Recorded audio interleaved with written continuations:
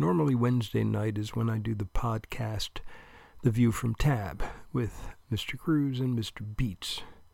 But unfortunately the two of them are so exhausted from TOC, oh my God, that we'll just have to do a bonus nostrum instead.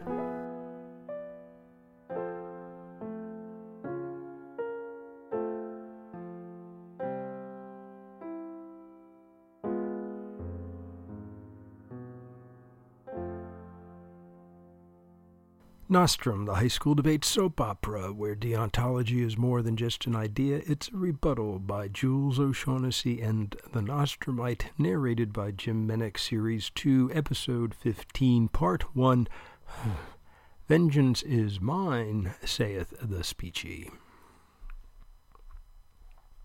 As the pepperoni neared, Hoboy Lamond was working on the final details of his new interp piece for this year, a cutting from Howard the Duck. There was the whole duck-human love thing, plus the Dark Overlord and the scientists, so there was plenty of meat for Ho to dig into, and dig in he did. He had exactly 10 minutes and 12 seconds worth of incredible material he could play for both laughs and pathos. He needed to cut another 25 seconds or so to get it under the 10-minute limit and still allow for audience reaction. He should have that by the end of the weekend. Hoboy's home practice area was the family theater room. This is where the Lamonds watched movies at night, projected onto a 15-foot wide screen. Hoboy came from a long line of showbiz fans. But when the collected Lamonds weren't screening films, Hoboy took over the slightly elevated platform at the front of the room and played out to the dozen empty plush reclining chairs that faced him. Occasionally one or the other of the Lamond clan would sit in the audience, cheering him on. Hoboy liked to practice in what he called his full interp drag: dark blue suit, dark blue shirt, bright blue tie. The neutrality of the costume forced certain acting choices that he might not make if he practiced in jeans and a t-shirt. And he had to have the piece frozen at least by the weekend before the first performance. He should be at that point by the end of today. He had given himself all of this Saturday to get there. As he finished his 5th run-through of the day, none of them with an audience, he plopped himself into one of the front row seats and unscrewed the top of a bottle of water. He was getting there. He felt good about things. He'd be on fire by the time he got to the pepperoni. And then his mind hit a roadblock. The pepperoni. There had been a fraction of a moment when, if it hadn't been caught, he wouldn't have been going to that tournament, because his name had mysteriously disappeared from the sign-up and the registration. Mysterious? Yeah, right. Sure, Lily was pissed at him for trying to seduce her precious little debaters, but that was all part of the game. Debaters pilfered speechies, speechies pilfered debaters. It was a time-honored tradition. The whole point was to get the novices where they belonged, wasn't it? If Hoboy sort of put debaters into less than a glorious light, no doubt some debater somewhere was putting speechies into some other less than glorious light. Retaliation was done in kind. You steal mine, I'll steal yours. It was just. It was fair. Debaters who made their living in justice and fairness ought to understand that. But pulling somebody out of a registration to the first big speech tournament of the year, that simply was not done. He had expected more of Lily Maru. She had the serious gene. All she cared about was school and debate and getting into just the right college. Getting into just the right college. A plan appeared full-blown in Hoboy's mind. It was like Moses receiving the 10 Commandments. One minute they weren't there and the next minute they were. Although Hoboy had to admit he wasn't quite sure if the commandments were one of those gone one minute here, the next things, given that he wasn't exactly up on his Bible reading, what with all the attention to working on his interp piece. But that wasn't the point. Moses didn't matter, at least at the moment. His plan of revenge against Lily Maru was complete in all its details, and at the bottom it was entirely innocent. No debaters would be harmed in the making of this mischief, or at least not seriously harmed, but annoyed. Oh yeah, definitely seriously annoyed. Normally nothing could steer Hautboy Lamond away from his practicing, especially when he was on a deadline. But this wasn't nothing. Far from it. This was, as far as avenging himself on Lily Maru was concerned, positively something. Positively genius, in fact. Mais et toi! He popped out of his chair and headed up to his room. He needed to get to his computer. He needed to get down to business. Howard the Duck could wait. Part 2. Break Rounds and Broken Hearts. In Texas, the adventure continued. A debate tournament is a long-term affair. It starts on a Friday and ends late on a Saturday, or in some cases on Sunday.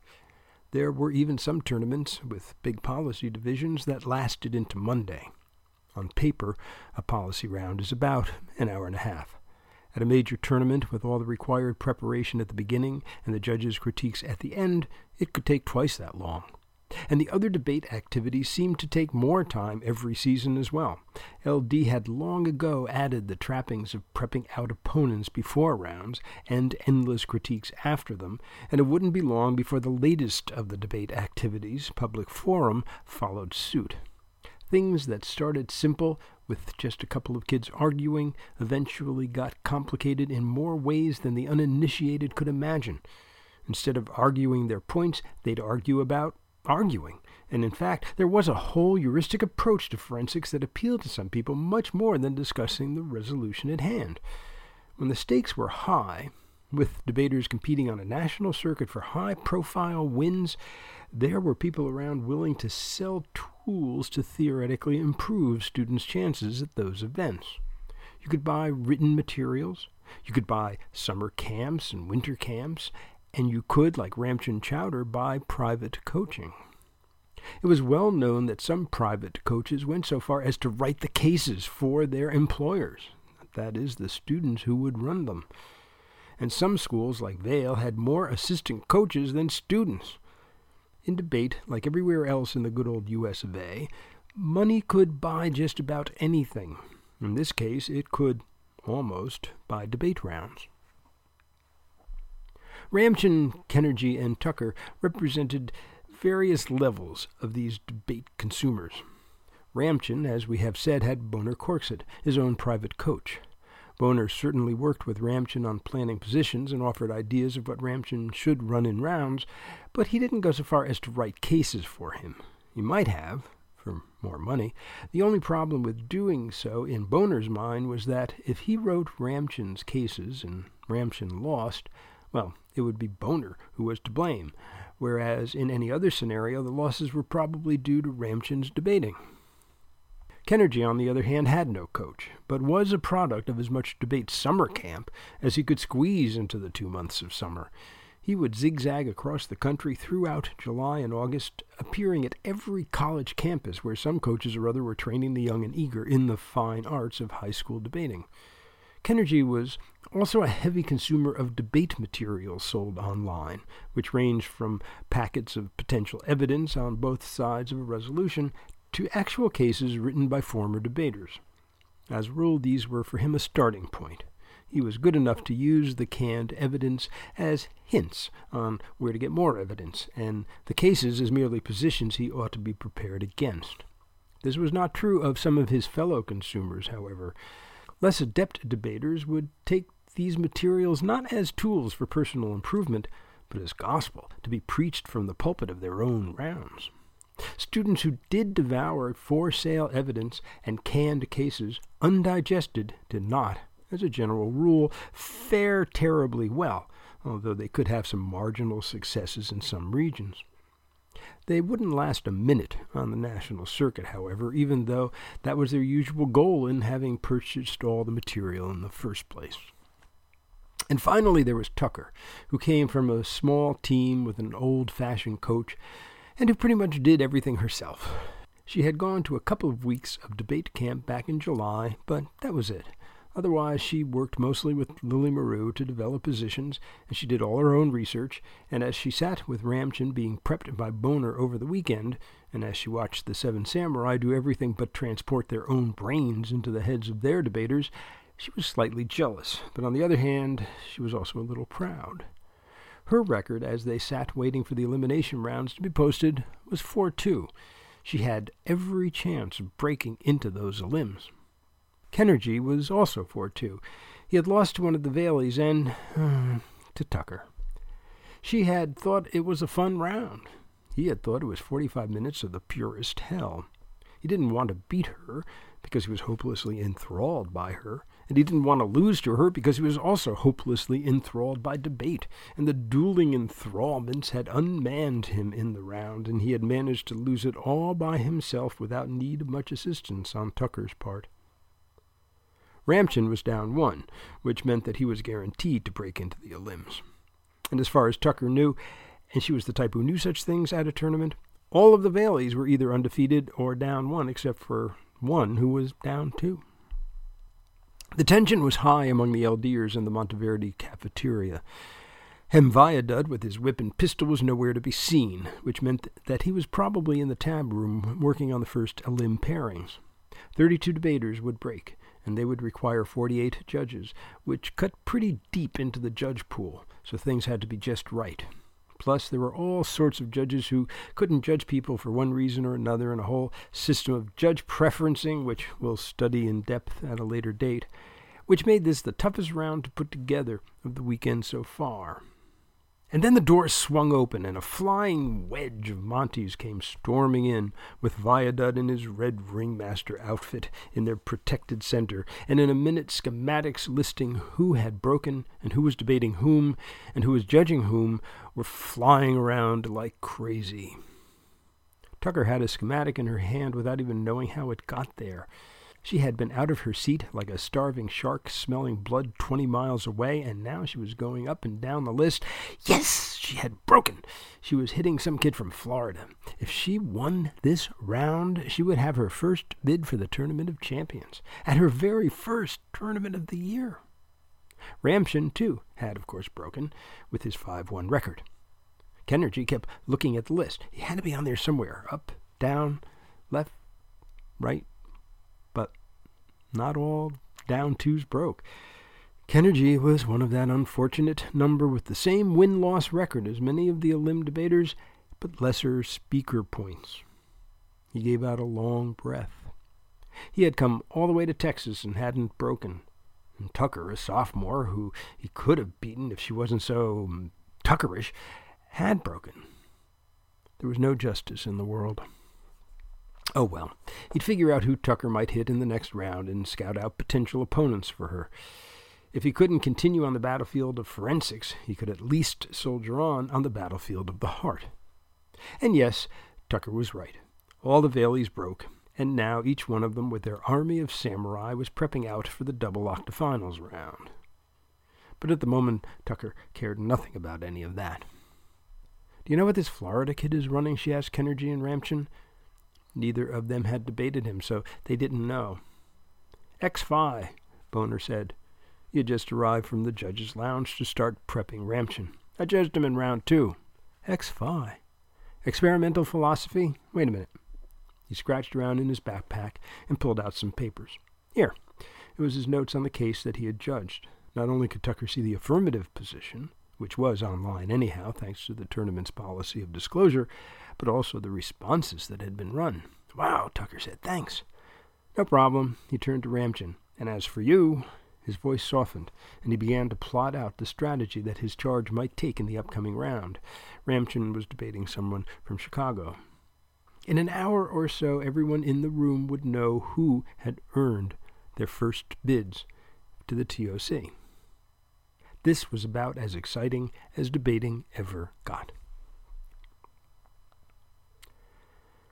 How to Win at Debate Tournaments, a guaranteed system from the disreputable and vaguely distasteful blog Quack the Forensic Duck. A Coach Explains It All to You, written by Seth B. Obamash, Vale of Ignorance High School, retired, reprinted by permission. Few, if any people, will guarantee that, if you do what they say, you will win at debate tournaments. You can hire all the private coaches you want, buy all the online evidence you want, do whatever you think is necessary to improve your debate skills, but only Quack the Forensic Duck guarantees success with its amazingly simple system. Do what we say, and you will not fail. 1. Win all your rounds. What could be simpler? If you win all your rounds, including the final round, you will win the tournament. And to think we are giving this advice away for free. 2. Get high speaker points. If you must lose a round, which we do not recommend, see number 1 above, at the very least get high speaker points in all of your rounds. Speaker points are entirely arbitrary. Every judge has a private and bizarre system for assigning points that can neither be explained nor understood by anyone, including the judge. Nonetheless, getting high points from all judges, regardless of their point-assigning system, is absolutely necessary. Number 3, know what you are talking about. In aid of achieving both number 1 and number 2 above, knowing what you are doing is a relative necessity. At times you can achieve success without complete preparation, quoting sources you only marginally understand, flying in on a wing in a prayer, so to speak. But not often, and not consistently. So do not let those rare occasions, when you have been less than prepared, but succeeded anyhow, fool you into thinking that this can become a paradigm for success. It can't, and it won't. This is how forensics ultimately fails to prepare you for life, by the way. In the real world, the truly smart and hard-working are almost always trumped by the lucky bull slingers. Enjoy unreal life while you can. Number 4, know who you are talking to. In order, again, to achieve both number 1 and number 2, and to look as if you've achieved number 3, have some idea who is sitting at the back of the room judging your round, and perform accordingly. All debate rounds are indeed performances. You may think that they are a real-time dialectic of thesis and antithesis, but what they really are is the entertainment, or lack thereof, of whoever is in the back of the room. Perhaps they enjoy Hegelian disputes, then your dialectic is indeed winning the day. Maybe they prefer speakers who sound like James Earl Jones. Maybe they prefer the theory of debate to the practice of debate. Maybe they prefer fast to slow, or slow to fast. Whatever, it is your job as speaker to determine what your listener prefers in a speaker and to provide it. Failure to do so will result in fewer points and fewer wins. As you can see, our system is foolproof. Win all your rounds, and you are guaranteed to win all your tournaments. And if you must lose a round, a preliminary round that is, do so with high speaker points. We throw in the other 2 pieces of advice above for free. Do with them what you will. We will see you at the winner's circle. What vengeance will Hoboy Lamond wreak on Lily Maru? Will Tucker Gallstone get her first TOC bid? Will Kenergy Alawala get Tucker Gallstone? Is winning all your rounds really the best guarantee of winning debate tournaments? Are we really going on hiatus this time, or is this just a commie pinko Democrat plot to raise your taxes and to instill hated social justice in America where it just doesn't belong? The answers will welcome you to the Bahamas in our next episode. Breaking news, the Addams Family musical dominates the Tony Award nominations, or... oops...